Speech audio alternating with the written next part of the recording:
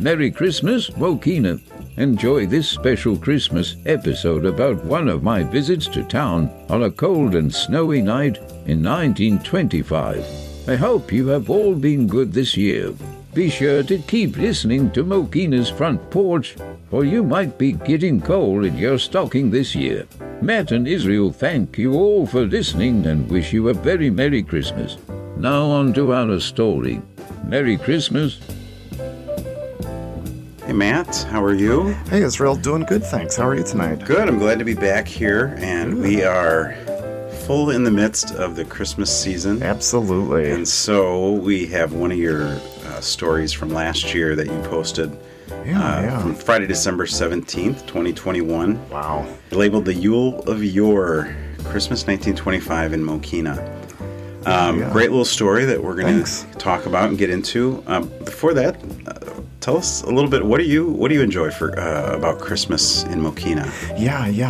I definitely like the Christmas parade that the chamber puts on, and they've been doing that for quite a long time now. And I've been to quite a few of them. I've been in quite a few of them. Years past, just going with the library. And I feel like every year I did it was horrible weather somehow. Either it was raining or it was just really, really cold. But nevertheless, I've always really enjoyed it, and seeing the big turnout and seeing the usual faces from town. And it's just always been really great. I've always really enjoyed it. It's a great parade. And maybe you missed it, but this year we had decent weather. It was cold, but it was decent. Yeah, this was one of the years I had to miss, unfortunately. But I did notice that it actually was decent weather for once. Yeah, it was very nice. Yeah. And then this past weekend, the Chamber also did the trees on Front Street, which is a nice addition in the last couple of years. Brings some more Christmas spirit. And absolutely. And too, the village has done a better job in the last number of years with lighting up our downtown Front Street, too. Absolutely. It looks that's great a lot of fun. Yeah, it looks fantastic now. What else? Any special Christmas memories that you can think of growing up, spending your life here? Yeah, definitely. As we mentioned when we were talking beforehand, Candy Cane Lane is a big one. And anybody that doesn't know, Candy Cane Lane is First Court off of Schoolhouse Road. East of Schoolhouse Road. Mm-hmm, that is correct, yeah.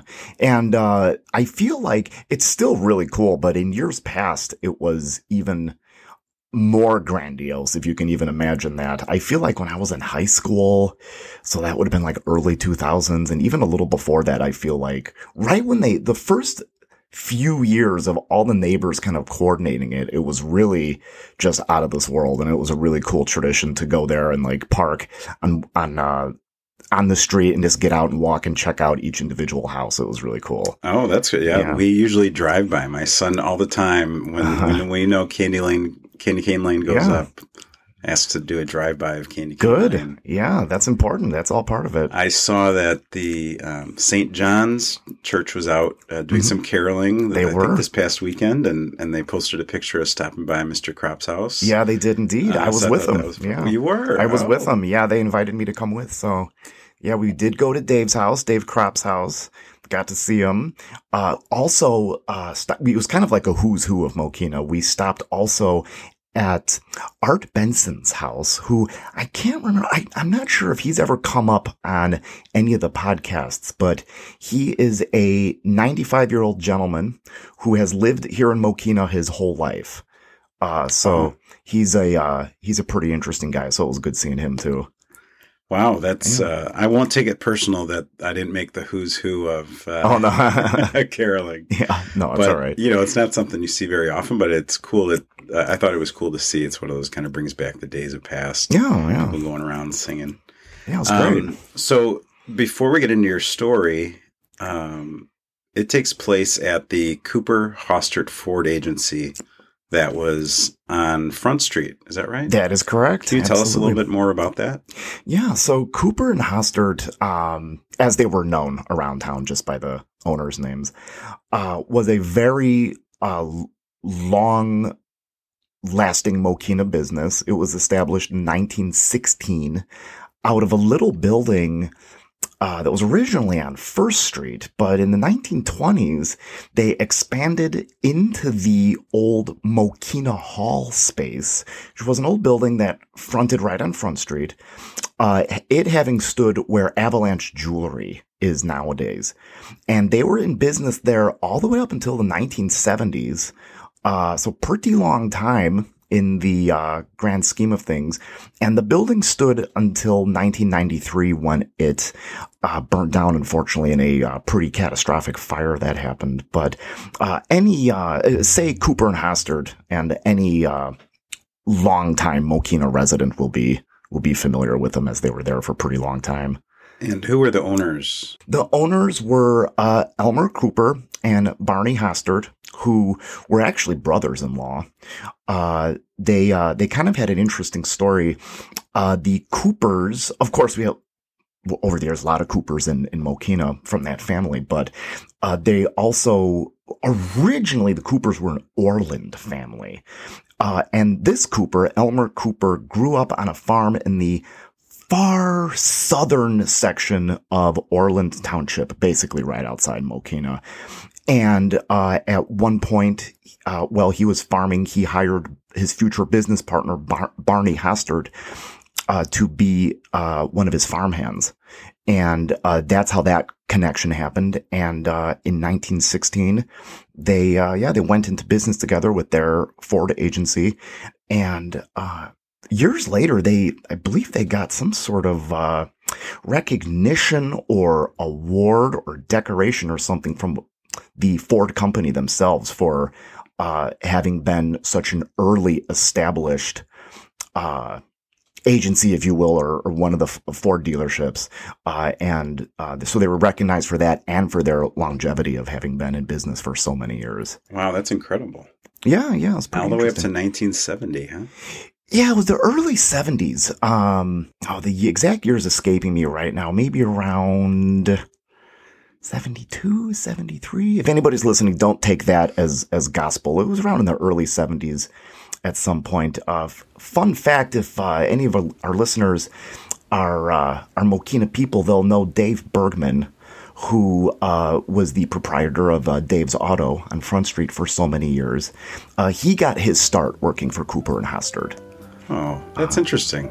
Yeah. And Dave's Auto is now Tribe's Brewery. Absolutely. Yes, it is indeed. So our story starts in 1925, yes. And the business has been around for just about 6 years at that point. Yeah, it's pretty new business still at that point. Yeah. Okay, well, let's hear this Christmas story. Christmas is easily the biggest holiday on Mokina's calendar, it being a grand finale to the year and all of its events. Each Yuletide has a special memory attached to it, recalled fondly through the passage of time. The holiday season of 1925 was quite a unique one in the chronicles of our village's history, for in that year, a special kind of joy reigned supreme on Front Street. A well-known, out-of-town dignitary graced Mokina with his presence, for Santa Claus made a quick stopover in town. So it came to pass that in December, a letter was taken in hand by the Mokina Volunteer Fire Department. Its lines bore big news, announcing the upcoming visitor from the North Pole. The village's newspaper, the News Bulletin, caught wind of the communication and under a headline in its December 18, 1925 issue, gleefully proclaimed, "Oh, you kids of Mokina, read this." An article explained that the fireman had received a note from Santa and that he'd be squeezing some time into his busy schedule to make a quick stop in Mokina on Monday evening, December 21st, at the Cooper and Hastert Ford Agency on Front Street. The landmark business was the perfect place for Santa's reception, as many Mokinians saw the garage as something akin to an informal village hall. That evening at 7 o'clock, the News Bulletin noted that an ever-growing crowd assembled there in preparation for Santa's arrival, for which the interior of the auto showroom was festooned with a Christmas tree strewn with colorful lights. Excitement was building, and in the crowd, youngsters began to get anxious, waiting for him. At a peak moment, Nick Hyman, a resident of the then rural Schoolhouse Road, showed up at the garage with urgent news. Santa had just rung him on the phone, letting him know that his sleigh had become weighed down with gifts to such a degree that he was marooned about 3 miles outside town. Father Christmas urged Hyman to keep everyone calm, for Harold Cooper, the son of one of the garage's owners, was on his way to bail him out. Before long, Santa Claus materialized on Wintry Front Street, and what an appearance he made. Amidst his sleigh bells and ringing, to the delight of Mokina's youth, Santa made his grand entrance to Cooper and Hostards, where villagers young and old beheld a jolly-faced, bewhiskered, red-clad figure who bellowed, "Merry Christmas!" The man of the hour paid individual attention to the swarm of little Mokinians who welcomed him, shaking every hand and asking each devotee what kind of gift they like on the big day. He wasn't alone, for helpers described as assistants lugged in huge bags filled to the brim with goodies such as candy, fruit, and nuts, which were then promptly handed out. Father Christmas didn't forget Mokina's parents, who also turned out to see him, each one being given a plump, juicy orange. Before long, Santa bid his admirers farewell and swiftly disappeared from Front Street as quickly as he had arrived. Bill Semler, editor of the News Bulletin and a Mokina resident of some standing, was especially happy with the Jolly One's appearance in town and made it clear on the front page of his paper. Semler hailed the efforts of those who arranged the visit, stating that the men who were responsible for this party and getting Santa here are to be highly commended for their unselfish and community-uplifting spirit, also lauding the soul of the season, writing, "For the time being, all creeds and religious beliefs were forgotten, as members of various faiths enjoyed themselves as one big family, truly exemplifying the Christmas spirit." The historical record isn't exactly clear on whether it was the real Santa who paid Mokina a visit in 1925. For all we know, a townsman who fit the description might have donned his suit that evening. This historian, however, likes to think that it was jolly old Saint Nick himself. You know, the end of the story I thought was really interesting. It said, you said, one big family, truly exemplifying the Christmas spirit.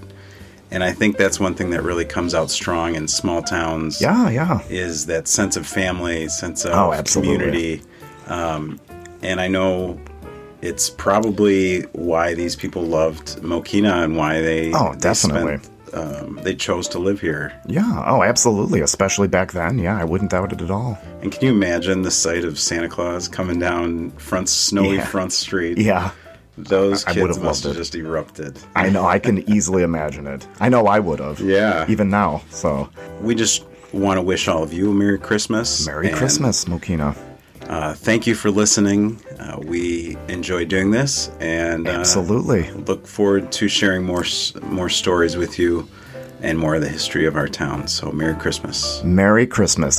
On Wednesday, December 14th, 2022, the Mokina Intermediate School hosted their winter music concert featuring 4th and 5th grade beginning band, orchestra, and cadet band. Being a proud band parent, I'm happy to share with you Up on the Housetop by 4th and 5th grade beginning band.